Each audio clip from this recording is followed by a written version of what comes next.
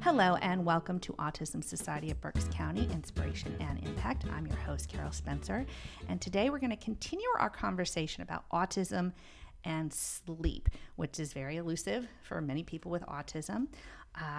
Some of the facts we have is while typical kids may have serious sleep problems, it's about a 10 to 16% rate that they have it. But for kids who have autism, that percentage shoots up to 44 to 86%, which is, that's a lot that we, that we have to deal with here. But to help us continue our story with this, I'm so happy to have Kristen Stockbauer back again. She is the mother of a 13-year-old son with autism. So welcome back. Thank you. In the first part of the podcast, Kristen was able to tell us about the struggles that she's had with her son, why it was hard for him to fall asleep, how it really affected everybody during the day.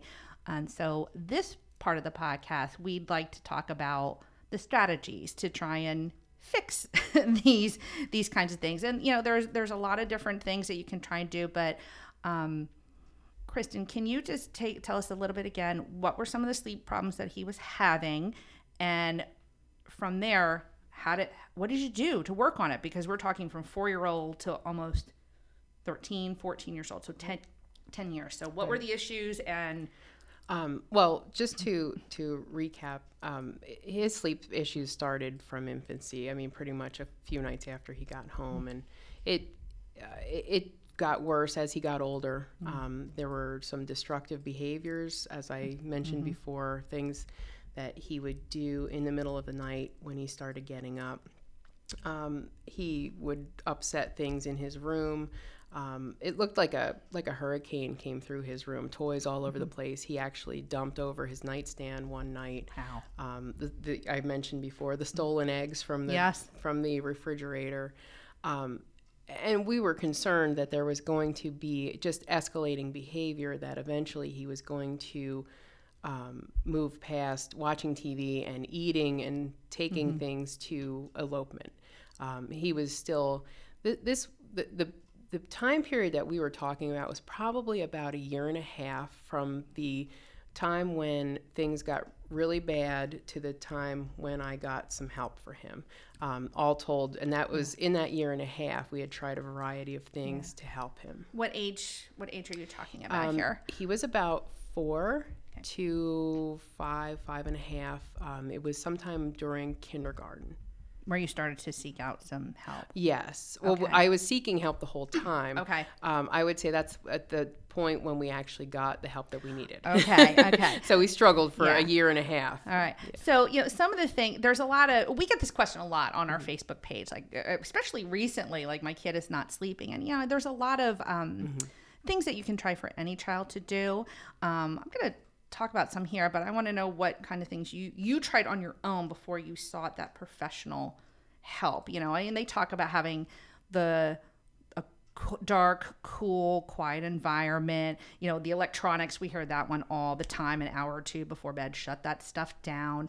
The predictable short bedtime routine, make it 20 to 30 minutes, keeping everything consistent. You had mentioned in our previous podcast about relaxing activities, the lavender, maybe even a weighted blanket, listening to music. I think you said lavender was a big one. Caffeine, we know that. And I know the one thing that you talked about was he slept with you guys. Yeah. And I actually didn't know this fact, that it really is important to teach a child to sleep alone because they're used to having you sleep. And while we all wake up in the middle of the night, if they do it, they need that parent to fall asleep again. Yes. So that one was one I was not aware of. My husband kicked our kid out like from the get-go. And if it's something medical, then seeking that help of a professional. And I think that's where your story ends up. But what are some of these things that you just tried on your own to alleviate this? Well, I was in constant talk with his neurologist. He did start having seizures at 2. Yep. And so he was on 2 different kinds of medication. And we were constantly playing with one of the medications. There was one that was to stop his like grand mal type seizures. Yes. And it did. It worked lovely. But the other medications were for these myoclonic jerks. And those were the seizure activity you would see most frequently when he wasn't sleeping very well. That medication, number one, the seizures were not in control because he was having these twitches, for lack of a better word. Right. He was having these twitches constantly, and we didn't know that if it was the medication, if it was the sleep. So the neurologist and I would try to find different medications that would help promote sleep. So that was one of the first things we did, just because we were already working on that to begin with. We did try melatonin. That's the over-the-counter, the go-to. What I discovered with melatonin was it would help him fall asleep. Mm-hmm. He would sleep for a few hours, and he would wake up a few hours later. Like if he fell asleep around 9 or 10, he would be up at like 1. Right, because it's not a sleeping aid. Right. It helps you get to sleep, but just as you said, right, don't necessarily stay asleep. Right. So what I did look into was whether or not it was safe to give him a second dose. My son being, a larger child, it was okay for him to have a second dose, which would then help him fall asleep again and then get him maybe closer to morning. But that's not really acceptable to fall asleep for 2 or 3 hours, right, wake up for an hour or two, and fall asleep for another, right, because your sleep is still getting interrupted. And after I get him to sleep, I would lay awake for a couple hours myself. Right. Right. Anything else you tried with, I know you said the lavender. Did you do like the predictable routines? Did you try any of that? It was a constant having to lay with him. I would go to his bed and lay with him to help him fall asleep. And so that would be the norm, right, whether it was at first bedtime or whether it was in the middle of the night.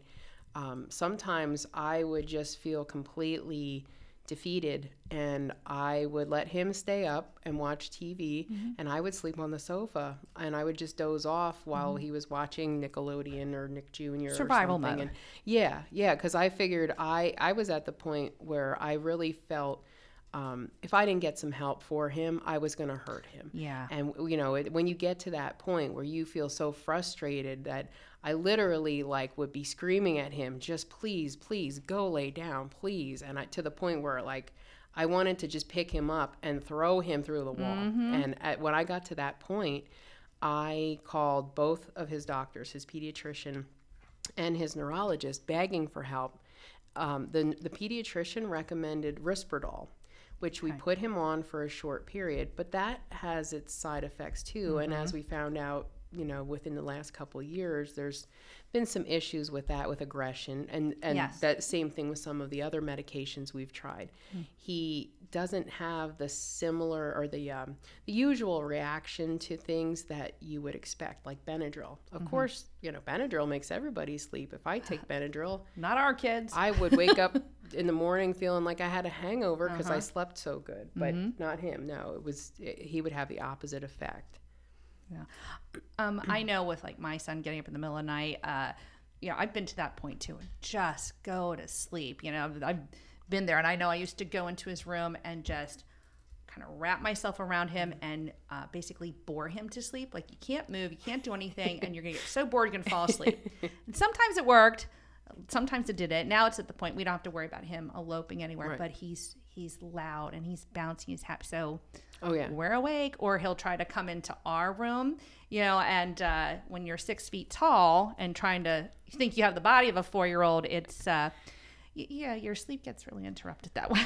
So we also, when you were talking about the dark room, my son would not sleep with a dark room at all, not a light, even a night light. It was not enough light. So that was another issue where he would want the overhead light on. So we found a smaller light, like just a lamp, and instead of bright white light, I was getting colored bulbs because it doesn't cast off as much light. And his neurologist recommended an amber bulb. So his room, even now, now we have a green light in, but he's older. At the time, for years, I was buying amber bulbs, and it almost looked like a chicken coop in his room.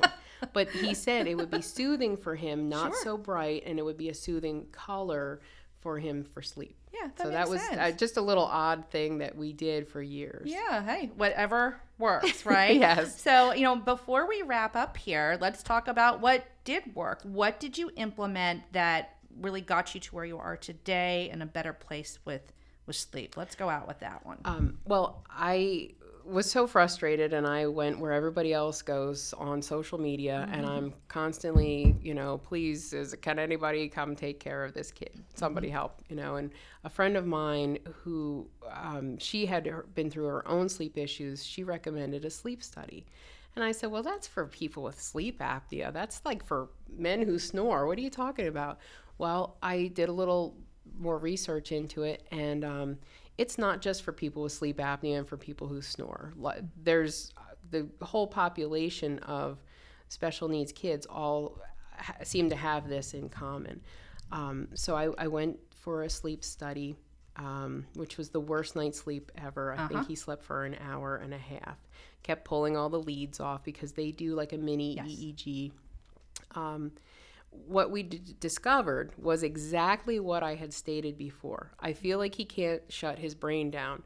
She said, absolutely. If you've ever seen EEG results or even cardiac results, and you see those little blips and lines on the machine, when she showed me the results, there's a white line, a white strip, and these blue blips are arousals. That's when your brain is sending a signal for you to wake up. His blue blips were almost a full solid line of blue. Wow. When she explained that to me, I was like, this just exactly explains what I've and you have proof talking to about you all the time. So I was it was good to be validated, but now what? What do we do? She put him on Clonidine, which is actually not a sleep medication. It's a blood pressure medication. Well, if your blood pressure drops, then you feel sleepy. He started on Clonidine, and it was miraculous. He had been sleeping through the night. He would fall asleep. For years, I would lay with him just because he was still young, but even within the last couple years, he hasn't even needed that. And just recently, because of his other issues with the seizures and stuff like that, we did start with CBD oil. That's like the hot thing right now. You see that a lot. So we've been using that for other things. And at his last appointment back in the fall, I talked to her about CBD and the Clonidine. I felt like it was a little like he was a little too sleepy. And so we ended up taking him off the Clonidine. So now that he's 13, almost 14, he is only using CBD, and he's still sleeping through the night. Wow. We don't have any issues. Oh, that's wonderful. So the Clonidine helped us all those years get him through. Yeah. And actually, he's off all his seizure medication, too. That's wonderful. Well, that's great. That's great to hear. So you are in a good, happier place. You're better rested, which is wonderful. I'm glad to hear that. Yeah, and if you think it's something medical, please seek out the advice of a professional. No matter what it is. So, well, Kristen, thank you so much for sharing that story. I'm glad that you are all in a good place. Thank you all for listening, and I hope you all get some good rest too. And until next time, this is Autism Society of Berks County, Inspiration and Impact. For more information, visit us at autismsocietyofberkscounty.org, join our Facebook page, Autism Society of Berks County Members Group, and check us out on Twitter at Berks Autism.